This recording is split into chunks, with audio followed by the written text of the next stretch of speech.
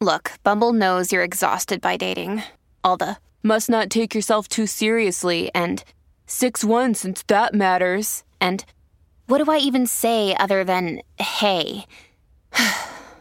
Well, that's why they're introducing an all-new Bumble with exciting features to make compatibility easier, starting the chat better, and dating safer.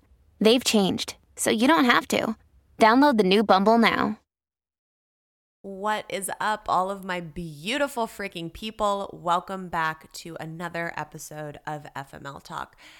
As some of you may or may not know, May is Mental Health Awareness Month. So today we are diving into a full-on solo episode centering around all things mental health, which is so fucking important, guys. So sit back, grab a cocktail, a box of tissues, whatever you may need at the moment, and welcome to FML Talk. Oh my God. Wait, how old was the other girl? 19. Can you believe that shit? Hey, this is Gabrielle Stone. Good book? I did not do chapter 6 yet. He did what? 48 hours? What a dick. Yeah, but have you seen all the photos on her Instagram? And this is FML Talk. Oh, no, she didn't. So as my life normally goes, I had this entire plan on how I wanted to outline this episode, what I wanted to talk about, and we're still going to get into a lot of that, but then some shit in my life changed. Just for the sake of transparency, because that's what I'm always showing up here to do with you guys. My mental health the last 2 weeks has been a little fucking rough. And I want to get into some of that while still preserving some privacy for some individuals that contributed to the strain that I felt I was going through mentally. So as you guys know, I am deep in the edit of my second book. And as hard as the second book was to write, the edit process has been unimaginable. I mean, there have been days where I have been sitting at my computer and literally just like feel like I'm banging my head up against a brick wall.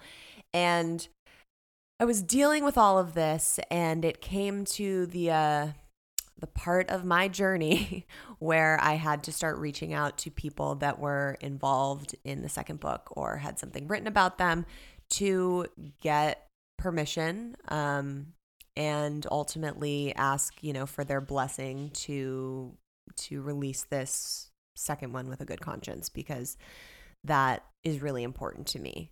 And I was able to do that on the first one. I'm not going to get too into detail about the conversation that took place. Maybe at some point we will do that on the subscription bonus episodes where it's a little more private, but we'll see. But I will say that I had one of the tougher conversations that I was probably most worried about, and it did not go at all how I was expecting. And it was really jarring for me. Besides the fact of if the person said yes or no or gave me their blessing, it was jarring for me mostly because the second I got on the phone with this person, I knew that something really big had shifted in the way that they view me.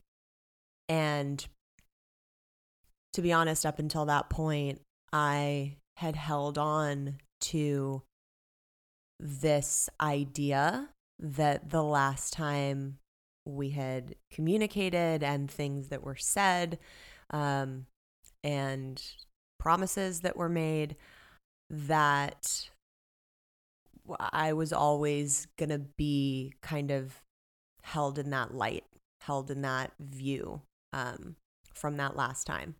And it was really clear when this phone call started that was so not the case anymore. And it really affected me. And I want to kind of take you through the steps and show you why and how it played into having an effect on my mental health. besides feeling in this conversation that I had kind of lost someone that I knew and held in a certain mindset and place in my life, it was also taking a step back because I was finally in such a different place in the way that I was viewing all of this, that I could finally see different tactics that were being used and things that were making me feel very manipulated to feel a certain way. And I got off that phone call and I walked in and looked at Tay and burst into tears.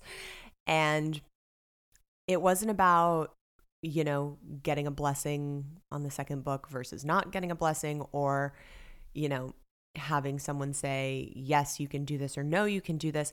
For me, it was about the fact that they villainized me and made me on that phone call feel like I was doing something incredibly wrong. And so I burst into tears and was like, I felt like a total failure, was like, oh my God, am I this person? Am I like, I started to question myself. And then I called Jacqueline, my producer, and who's also, one of my best friends. And she started kind of like pointing things out to me, as did Tay, and was like, you realize that, none of this is your doing. Like, this is all somebody else's perspective and somebody else's experience about what you're doing. If you look at the black and white facts, you're not doing anything wrong. You're living your truth, you're telling your story, you're helping so many people in doing so, and it's your story to tell. Just because someone else has a different perspective of you, that doesn't make you some fucking terrible person. And I see that. I can clearly see and understand that, and I get that. But at the end of the day, I have a conscience, and I am not a malicious person. I always want to do everything with the utmost integrity and make sure I am conscious of other people's feelings that are involved and people's feelings that I care about. And for me, what was so difficult was that this person that at one time had, a specific perspective of me and, thought of me a certain way, now clearly did not feel that way anymore. And to me, that was like devastating to me, that I had gone all this time upholding that, and now all of a sudden that was taken away. And it really started to affect me. And I sat down to work on the edit the following day and just was like, I can't fucking do this. It really started to weigh on me. And then I had a conversation with someone, I guess it wasn't even someone else that I needed permission from, but it was someone who's included in the book, their partner, who I also know in my life. So we had a conversation, and God bless this fucking human, man. She is what I aspire to spiritually and emotionally be. But we got on the phone and started having, they're never like comfortable conversations, obviously, when you're like, hey, by the way, I wrote a book and this is all the shit.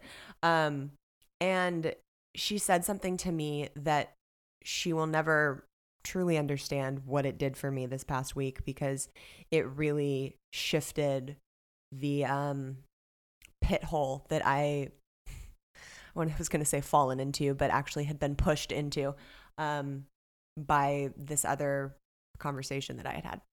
And she said to me, Gabrielle, you cannot change other people's perspectives. All that you can do is move forward and know that you're walking forward with integrity and know that you're helping people and speaking your truth, and that ultimately is going to lead you to where you need to be. And no person that you call and talk to about getting permission for this book is going to be able to take that away from you. She then went on to say, you cannot live your life in fear of other people's perspectives. And hearing that, I was like, fuck, dude, not only did she just give me permission to like move forward in a way that I can do in good conscience and know that I'm not stepping out of integrity in any way, but that I can also kind of breathe a sigh of relief and be like, I'm not responsible for how other people perceive specific things in this world. And it goes back to when I read the 4 agreements on my Europe trip. And one of those agreements was don't take anything personally. And I finally, as much as I had a resistance when I first read the 4 agreements on that trip, I finally sat back and was like, oh my God, I get it.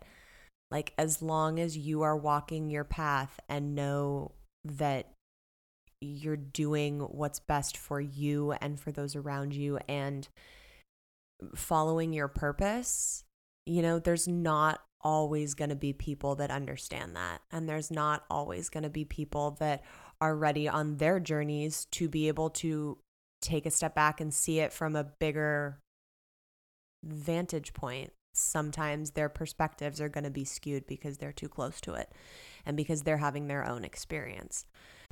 Summer is here and life is not slowing down for us anytime soon. One of the things we have continuously relied on making our lives so much easier is Factor meals. No prep, no mess, no cleanup meals. I have really been off the wagon with my eating since having my son, and for my health, my wellness, and my mental sanity, I have been switching my dinners to more healthy options from Factor. They have 35 different meals and more than 60 add-ons to choose from every week, so I never get bored. And Tay is continuously shocked every time he sits down to eat one because they are so freaking tasty. They have breakfast, lunches, dinners, and desserts. It's a treat to have restaurant quality food that is so easy to prepare and doesn't come with the insane Postmates bill. Head to factormeals.com/FMLTalk50 and use code FMLTalk50 to get 50% off your first box plus 20% off your next month. That's code FMLTalk50 at factormeals.com/FMLTalk50 to get 50% off your first box plus 20% off your next month while your subscription is active. Enjoy, FMLers. So it was this wonderful gift that she gave me, and I want to really relay that to all of you as we dive into, all the mental health stuff we're going to be talking about on this podcast, that as long as you are walking on the path that you're supposed to be on, there are going to be people that fall away. There are going to be people that don't get it. There are going to be people that you have to walk away from. And that's fucking okay. All right. Now that we've gone down the rabbit hole of where my mental health has been the last 2 weeks, let's really dive in and talk about all the things. I want to start with the different types of mental health that I've personally struggled with, because obviously those are things near and dear to me that I can speak on.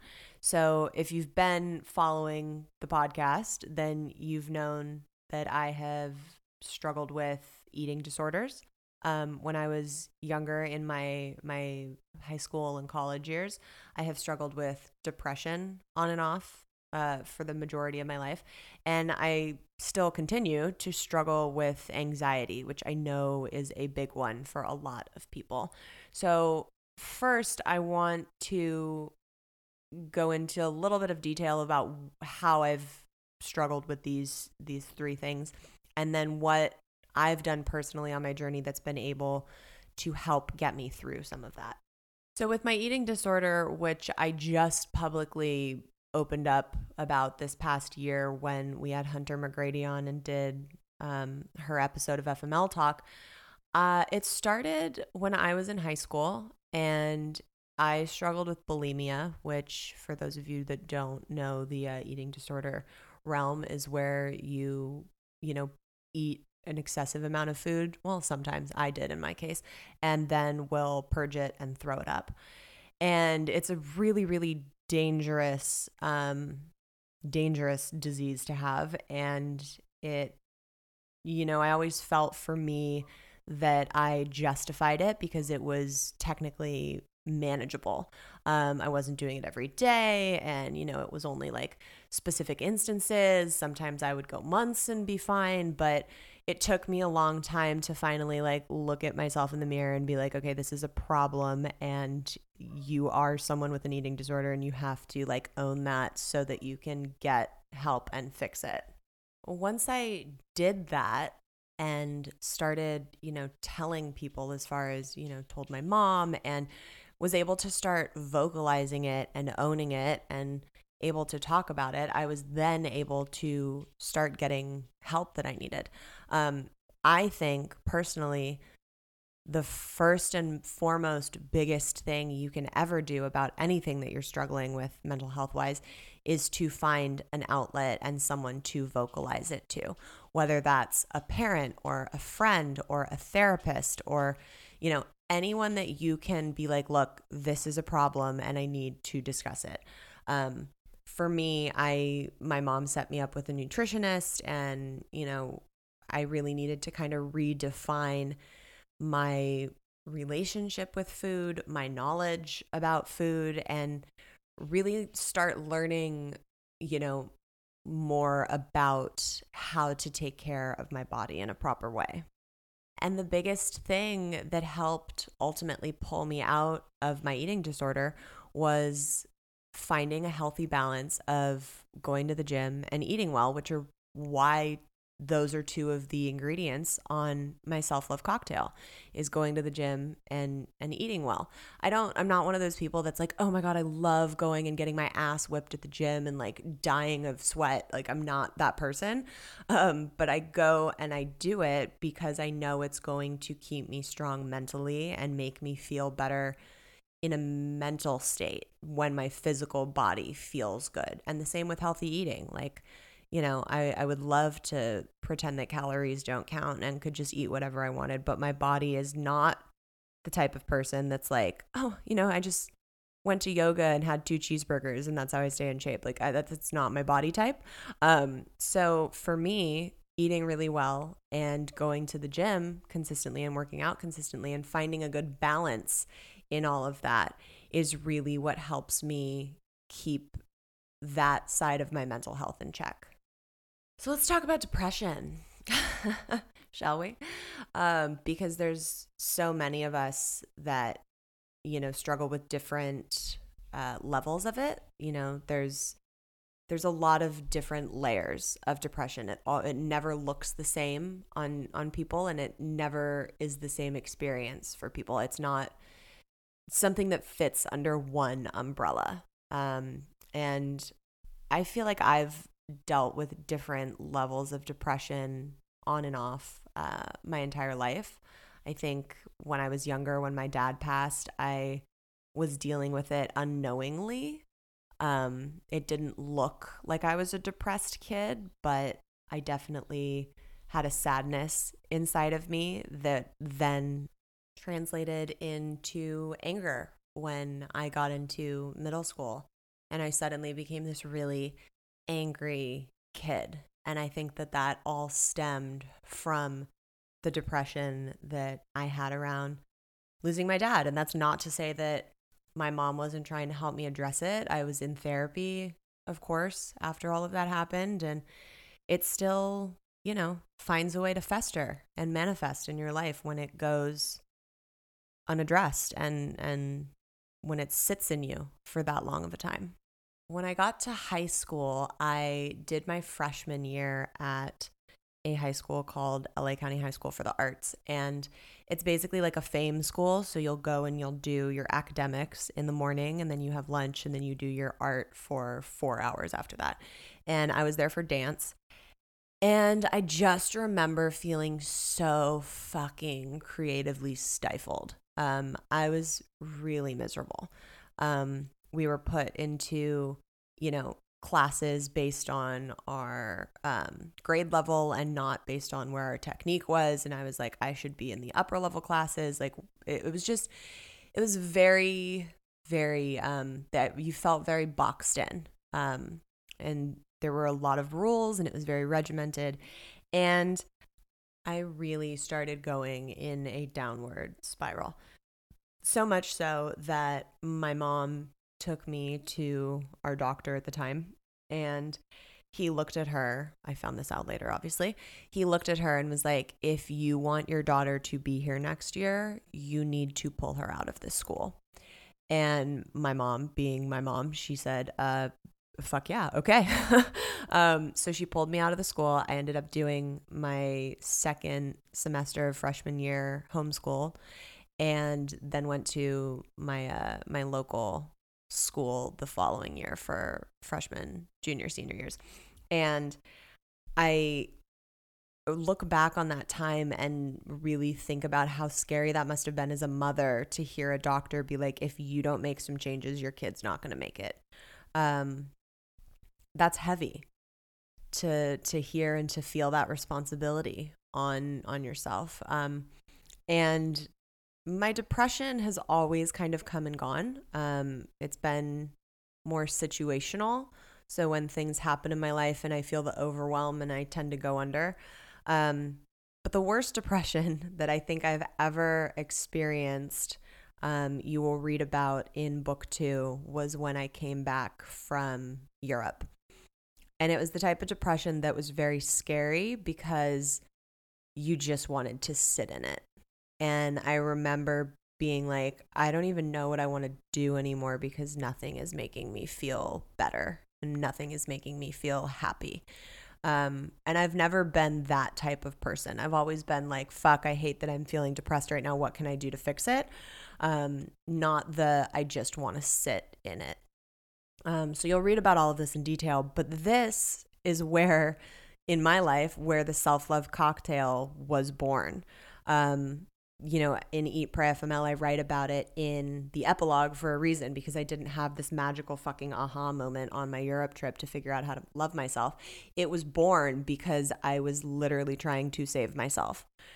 So I was so fucking sad and so depressed and like really had never felt that low in my life. And it was from a mix of things. It was from, riding this high of being on this Europe trip and, having all these new experiences and being able to kind of like postpone the thoughts of my divorce and all the bullshit that was bringing. And then I came home and everything fucking stopped. Like, it was like being on a spinning carousel and being able to be distracted by all the shiny things and all the other people and continuously moving. And then all of a sudden, everything fucking stopped. And for me, that was like my own personal hell. And I did not know how to pull myself out of it. So it literally came to a point where one day I was like, okay, I don't even know what the fuck makes me happy anymore or what makes my soul happy. So I'm going to think about the things that I know it used to be, like what used to make me happy and what used to rock my boat, and sit down and write a list of those things. And I taped it on my bathroom mirror at my mom's house, because this is when I was still living back at my mom's house after my divorce and, my life fucking blowing up in front of my eyes. And I was like, okay, Gabrielle, if you do 1 or 2 things on this fucking list, then you will have earned, getting back in bed or, watching a TV show and not doing anything. but you have to earn it by doing that. So it started as like a, let me just get these tasks done so that I can zone out and be miserable in my bed and binge watch a TV show and not have to, function. And then after, 2 weeks, 3 weeks of doing one of those things every day, I started to feel better. And then it was like, okay, if you can get 3 or 4 of these things done a day, then you will have earned whatever it is you want to go do. And without knowing it, I was creating the self-love cocktail to literally pull myself out of the deepest depression that I have ever been in. And I know when people are depressed and we talk about, the self-love cocktail and I promise this works and blah, blah, blah, it can seem so frivolous, because it's so basic as far as oh, you want to be happy, do the things that make you happy. But that's truly as simple as it is. You don't have to see the light at the end of the tunnel. You just have to start doing 1 or 2 things a day and commit and be consistent. And it really did pull me out of one of the darkest places I had ever been in. And now it's kind of second nature for me. If I start feeling shitty, if I start feeling depressed, if I start feeling overwhelmed, I literally stop and I'm like, okay, what are some ingredients I can do today that's going to make me feel better? And it's a way that I put into practice now that I live by. And I know a lot of my readers and my listeners do it now. And I promise you, it will help pull you out of whatever type of funks that you are in. The other things that really help me when I'm feeling depressed or anything that's fucking with my mental health is a change of scenery. And that doesn't mean you have to fly off to Europe, although, I don't not recommend that.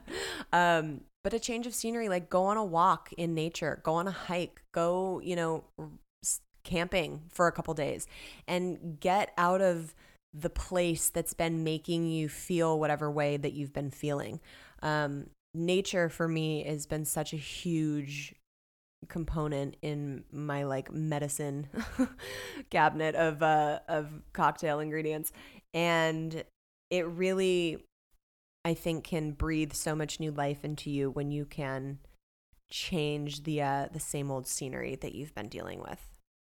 Okay, let's get into our friend anxiety. That when I put up a question in our Facebook group, which, by the way, if you haven't joined the subscription, the fucking Facebook group is worth it just in itself. The people that are in there and are lifting each other up and it's just freaking really beautiful to watch. But when I put a question up in there about I'm doing, a mental health podcast, what are things you want me to touch on? Literally everybody was anxiety. So I get it. I deal with it. And there's so many different kinds of anxiety. And for me, it's become a day-to-day thing, especially as my career has changed, as, I've had to deal with certain hiccups in life, like my ex-husband hacking into my social medias, things that inherently create different types of anxiety. And for me, I feel like I've always dealt with it my entire life. But it wasn't until recently I was able to differentiate anxiousness and overwhelm from subconscious excitement. So let me give you some examples of that. Anxiety for me is, nervousness, or if I'm ever just sitting there and I'm starting to think about fuck, what if all the things I'm doing end up failing, or what if, this person ends up feeling this way about me, or what, all the what ifs that, never really have legs to stand on when you look at them. My therapist always tells me, when you look at a fear, that's false evidence appearing real. FEAR. So whenever I'm I have anxiety around this, or I have a fear around this, she's like, okay, well, let's look at that and dissect that. And is there really any validity to it? Or is it something that your mind is making up and running away with all of these what ifs that is causing the anxiety as it is? So for me, that is a very real thing that I experience all the time. But when I was able to finally differentiate that feeling from subconscious excitement, which sounds weird at first, but that was a really big step for me. So subconscious excitement is, the night before my book release party, or the moment you're about to walk out on stage and perform, or when you're walking into a really big meeting, but it's like exactly where you're supposed to be. And a lot of times those things look and feel and show up in the same way. So now whenever I'm feeling this anxiety, anxious feeling, I sit down and I'm like, okay, is this actual anxiety or is this subconscious excitement? Is there something that's going on in my life, or am I intuitively picking up on something big that's about to come into my life, which happens all the fucking time? Anytime I'm having like hardcore anxiety, I end up like that week, something very big will happen. And I look back and I'm like, oh, I wonder if that was my, subconscious intuitive self being like, oh, some big shit's about to go down. And once you can pinpoint which type of, feeling that you're dealing with, whether it's anxiety or the subconscious excitement, you can then figure out how to address it. The biggest tool that has helped me with actual anxiety is stepping back and being like, okay, what if I had to give the anxiety a name, what would it be? Like, what is the thing that's causing it? And it's usually a fear. And then I'll go back and do, the false evidence appearing real and be like, okay, so is this a valid fear, or is it a fear that I'm allowing my head to make up and doesn't really have any proof or evidence that it's going to in fact happen or be a problem? And 9 times out of 10, it's something that I have created that isn't actually, doesn't have any evidence to support it. This is also a perfect example of where to use a thought onion. If there is something that's giving you anxiety, to look at the initial superficial thought and be like, okay, well, what do I initially feel is giving me anxiety? And it's normally something like my job, my work, whatever it is. And then do a thought onion around it and see what's at like the core of that, because it's usually not what you're thinking it is on a superficial level. And when you can get to what that subconscious level is, it will show you what you need to adjust, fix, or heal to not feel anxious around that particular subject anymore. But it will also give you a little bit of peace to know that the anxiety is stemming from somewhere and you're not just this person that's walking around with like total anxiety 24/7. That's been the biggest help for me to be like, oh, okay, I don't just like walk around with this like anxiety that's coming out of nowhere. Like, it's coming from somewhere. And once I find that place, I can then start to address it. For me, it's also been really, really amazing to have someone in my life that understands the different aspects of my mental health, especially my anxiety. And Tay has really been such a fucking champion with, I don't want to say putting up with, because that's not the right word, helping me cope with my anxiety. Because as a partner in any situation, as a friend or a boyfriend, girlfriend, or husband, wife, or mother, daughter, or brother, sister, when you're, dealing with someone that has anxiety, it can be exhausting on the other person. And he's been so great at not only understanding it, but learning that it's not about him. And I think that's really important for people to hear, especially with how our history has gone. And, I had a pattern of my anxiety would build, and that was right before we would break up. So it took him a while to relearn that my anxiety doesn't necessarily equal that. And now we've gotten to a point where he really, whenever he notices that I'm having anxiety or I vocalize that I'm having anxiety, he comes to me and he's like, what do you need? Do you need me to sit here and have you be heard and we can talk? Do you need me to try and offer you some solutions? Do you need me to just sit here and hold you? Like, what is it that you need that I'm capable of giving you? And then just love.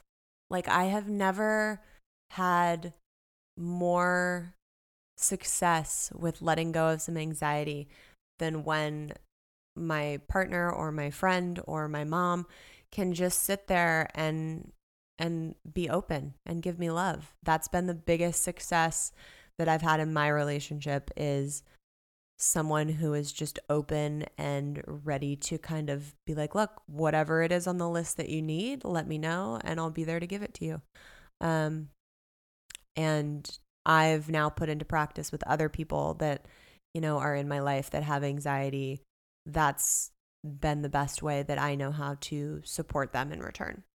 Now, you guys all know that I'm a huge advocate of therapy, even when, there's nothing that seems to be wrong in your life. Like, going and talking about some shit is absolutely instrumental to keeping your mental health in check, and supporting yourself, because there's so much we fucking deal with on a day-to-day basis as humans.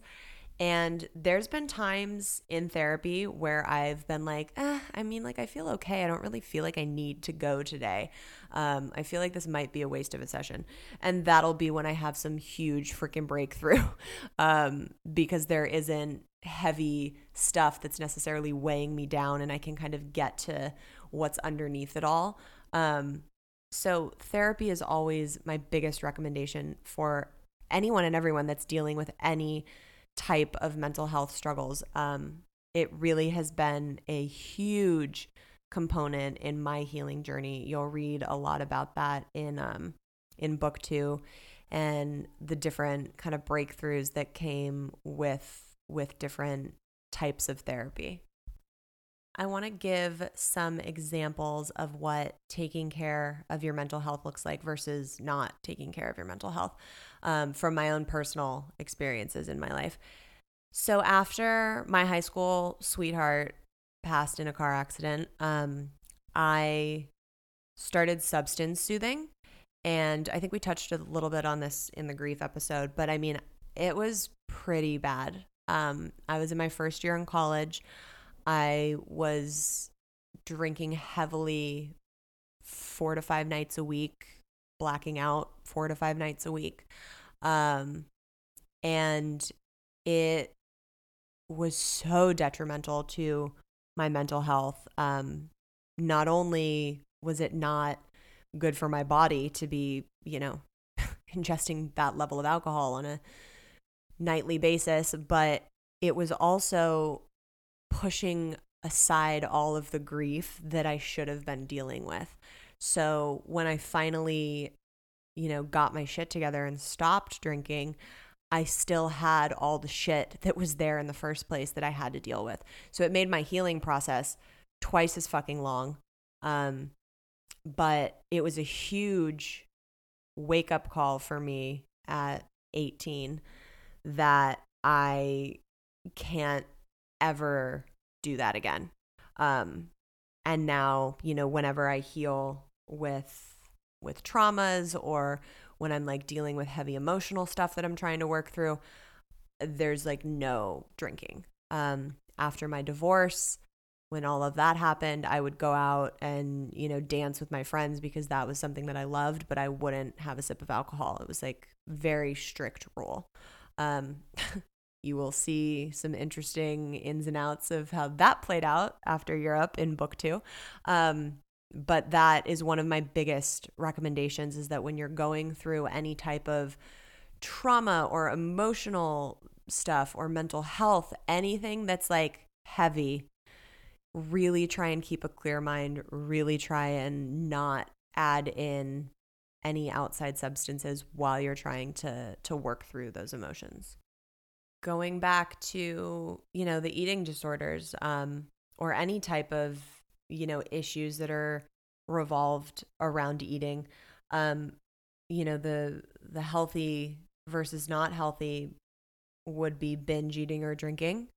And really, knowing that I'm eating this right now and I'm going to continue, but I know it's going to make me feel shitty after in the long run, versus finding a healthy balance, working with a nutritionist, making sure that you're, eating and having a healthy relationship with food. It goes back to being really cognizant of, is what I'm doing in this moment going to make me feel better in the next moment or tomorrow? And if you can be conscious enough to stop and be like, okay, is what I'm doing right now in this moment going to make me feel better in the long run? Or is it going to make me feel worse? Is it going to make me take 2 steps backwards? Is it going to further my mental health and make me feel, strong and happy and not shitty? Or is it going to do the opposite? And when you can have that conversation with yourself and make choices based around that, it really can help you create different patterns. As far as, the depression, the biggest thing I want to get across is you can do all the things. You can, do the self-love cocktail. You can go to therapy. You can talk about your feelings. You can, take medication if that's what's helping you. You can do all the things. But the biggest thing that I feel has helped me is, instead of beating yourself up for things that you're feeling or things that are ultimately out of your control, the way to take care of that aspect of it in your mental health is to meet yourself exactly where you are. Not, oh, I should be feeling this way, or, oh, fuck, if only I wasn't like, A, B, and C. Meet yourself exactly where you are. And sometimes that's going to be in a really shitty place and it's going to suck and you're going to have to sit in it and be like, oh God, wow. But when you can meet yourself exactly where you are, it allows you to have a solid starting point to then heal from. There's so much toxic positivity out there where people are saying, oh, you're fine. You just need to do this and this and this, or, it's not that bad. You're going to get through it and you're going to get over it. You have to meet yourself where you are. And until you do that, until you're ready to get real with yourself and be like, look, I am in the fucking depths of my shit. You're not going to be able to pull yourself out until you've been honest with yourself about where exactly it is that you're at. So for me, when I'm starting any like processing or grief or healing journey, I'm like, okay, where exactly am I right in this moment? Because this is like where we have to recognize and accept before we can start making strides to get better. I think it's also really important to talk about past traumas and what part of your mental health is still suffering from your quote story. So for example, my story is my dad died when I was 6. I walked in and found him dead on the floor from a heart attack. My high school sweetheart was killed in a car accident when I was 18. My husband cheated on me before I filed for divorce. Yada, yada, yada. It's that those are all past traumas. Those are part of your story. So what part of your mental health that you are living with on a day-to-day basis is because of that story? Really think about that. Like what is causing me distress or harm in my life that is a direct result from my story? Now listen to this next part really fucking carefully. Decide to let that go. But Gabrielle, how are we supposed to just like let go of like these massive things that have shaped our lives? obviously they're always going to be a part of your story. I'm proud of my story. Every part of my story has shaped me into becoming the person that I am right now. But I don't let it define me. And there's a difference in that. There is a difference of, carrying someone's grief of their death around with you and being like, well, I'm excusable because I lost this person, or I act this way because I'm still hurting from this traumatic experience. Other people should not have to pay for your traumas. And I feel like people are listening to this going, fuck, dude. Yeah. Because a lot of people listening to this have had to pay for other people dealing with their trauma. Yeah, guys, that's one of the biggest messages that I want to get across in this mental health podcast. Do not let your story define you. You have to go back and look at all the shit that happened when you were a child, all the shit that happened when you went through massive life changes that we've all been through, and be like, what did I pick up from this trauma, and how is that dictating my day-to-day life and my mental health now as an adult? I will never forget when I was in my angsty fucking teen years and I was pissed off at my mom about something, and we were arguing, and I looked at her. I was like, I'm just fucking angry because my dad died.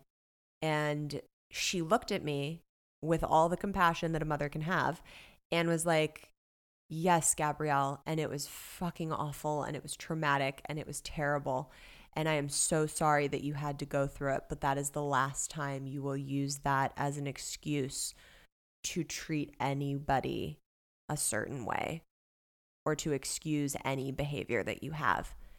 And that was such a life-changing moment for me, because it was in that moment I realized that you take your trauma, you walk with it for a while, and then eventually on the path that you're on, you get to a fork in the road and you have a decision to make. You're either going to go to the left and be a victim and continue to carry that and let it define you, or you're going to go to the right and you're going to say, yeah, this is part of my story and it's going to make me a better human. And what can I do now to make that story fucking worthwhile? It was the biggest gift my mother has ever given me.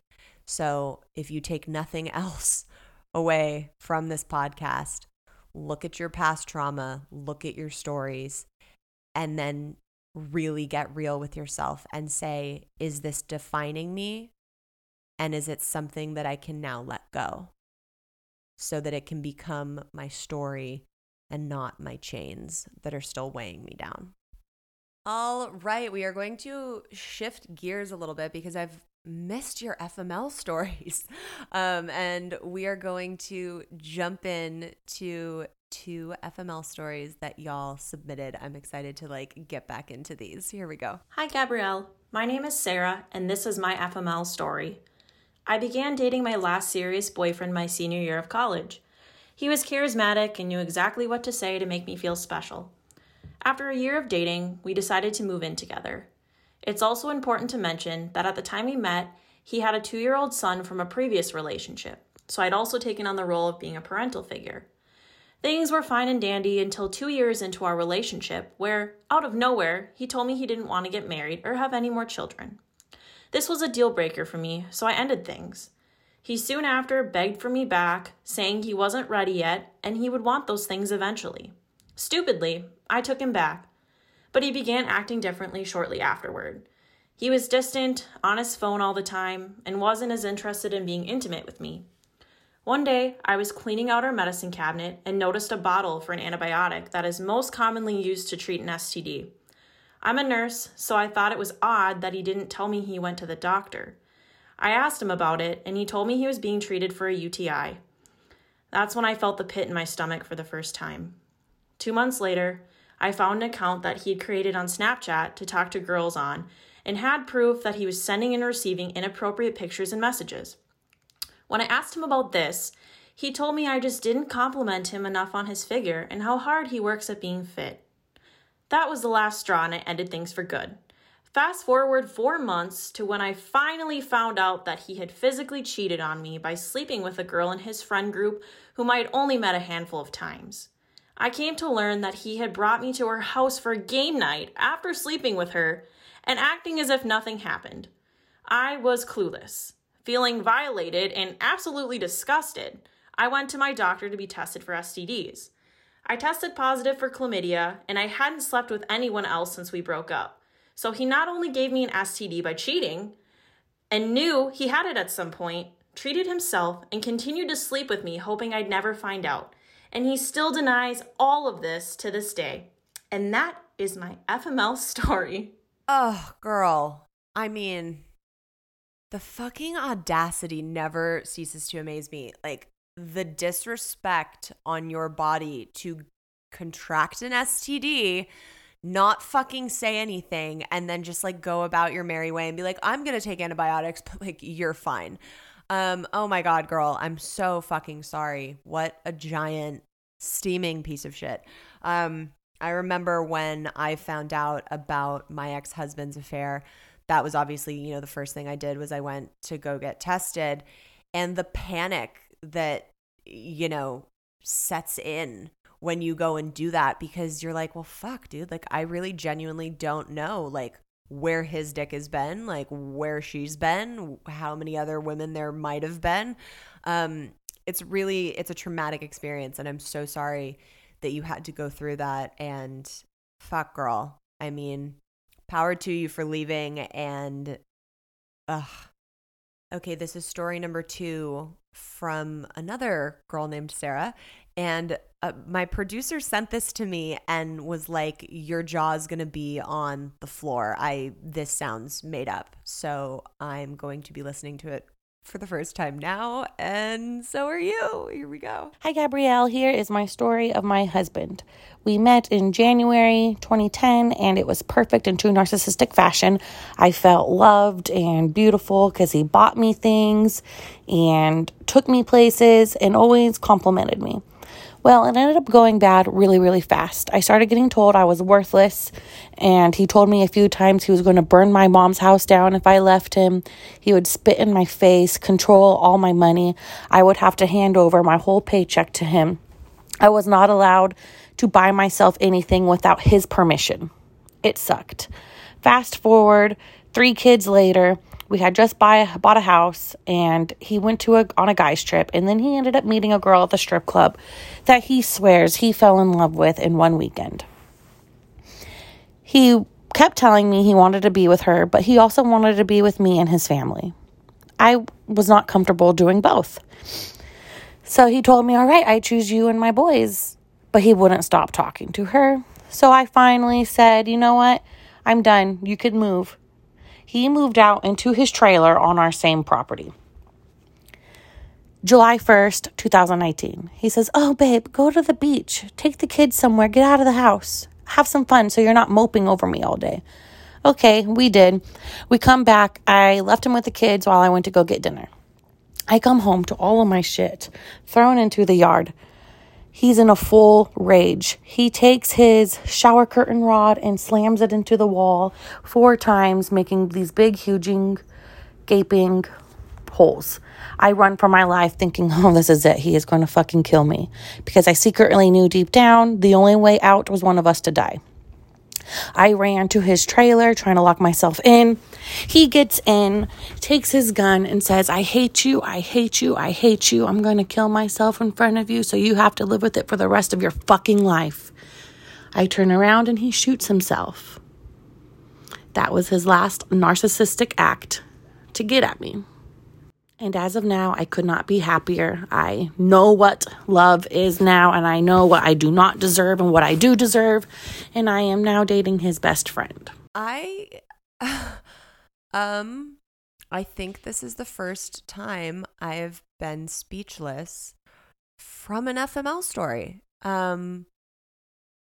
Wow. And like how oddly appropriate that that's the one that gets submitted when we're doing a mental health podcast.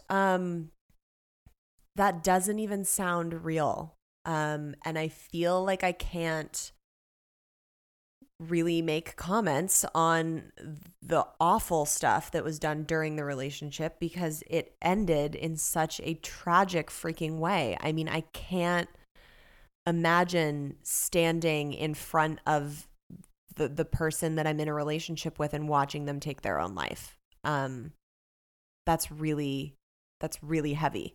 So I want to like make sure that we're acknowledging the fact that that's some serious fucking trauma that you had to endure, and I can't imagine witnessing that. Also have to kind of like pivot a little bit and say interesting like cherry on top with the and now I'm with his best friend. I feel like we're gonna need more details on this story at some point. Like I think people are gonna be a little invested and need to know some updates. Okay, y'all, it is about that time for our next giveaway, and this one is pretty fucking exciting.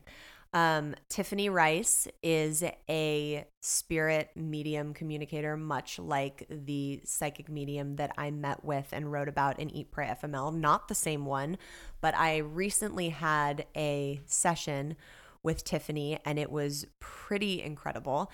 And she has offered to do a giveaway with FML Talk where she is going to give one winner a 30-minute session, which is fucking huge. Like, that's insane. So you're going to get that along with a little goodie bag. It's going to be it's the one to win if you're going to win one. So we're going to post about it on the FML Talk podcast page, but basically all you need to do is tag 4 girlfriends in the post itself, and then you can pick any piece of FML Talk content to share to your page and tag FML Talk Podcast. You also have to be following FML Talk Podcast and Tiffany, which is at Spirit Tiff, but you can find all of these guidelines for how to enter the giveaway and make sure your name is in the running for that on the podcast page on Instagram. And if you have not signed up for the subscription yet, you are freaking missing out, you guys. Like I said earlier, the Facebook group is reason enough to join. They're getting daily self-love practices, journal prompts. All the people in there are like, venting and supporting each other, which is fucking awesome to watch you guys all connect. And every week I share never before seen photos from the Eat, Pray, FML trip. And I'm going to be releasing a lot of book spoilers in that Facebook group as well. But also, you guys, the mini bonus episodes are so fucking fun. Only 2 of them have released so far, but the whole season of them are freaking wild. And the seasons to come, when we start talking about all the shit I had to cut from book 2, which is a lot, is all going to be on there. And we get a lot more up close and personal on those uncut mini bonus episodes. I can promise you that. Next week, we have a fun fucking episode coming at you. It's all around polyamory, monogamy. This conversation in this interview was fucking wild. Like, I was there for it. And the woman that I am bringing on, I first went onto her podcast to do her show, and it's rare that I go onto someone else's podcast and I become obsessed with them and I'm like, you have to come on mine. Her name is Amanda Catherine Loy. She has overcome some serious shit. She wrote a book called I Chopped Off My Tits. You guys, it's such a fucking good episode. I can't wait for you all to meet her and hear her story, and I ask all the things. So it's a fun episode next week. I can't wait for you guys to hear it. As always, make sure you are subscribed so you never miss an episode. I am so glad to be back in full swing with season 2. Make sure you are keeping up with us on Instagram at FML Talk Podcast. All of our merch is officially back and restocked in all sizes. So if you are wanting that self-love tie-dye hoodie or the Fuck It cropped one. They are back in stock. The Narcissist tee is there. Make sure you get them because they don't stay in stock long. I hope you guys all got some good stuff out of today's episode. It is Mental Health Awareness Month, so make sure you are taking care of your mental health, being respectful of everyone else's mental health around you, and really make sure you are doing those fucking self-love cocktails, you guys. Until next time, cheers.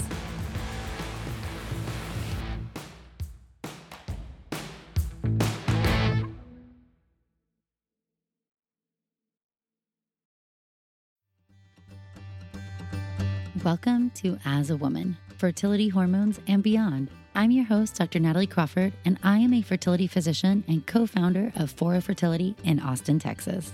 We will talk about a wide range of topics, including the menstrual cycle, your hormones, infertility, IVF, mental health, and, well, beyond. So join us and become part of the community of collaboration that amplifies others as a woman. This podcast has been brought to you by Podcast Nation.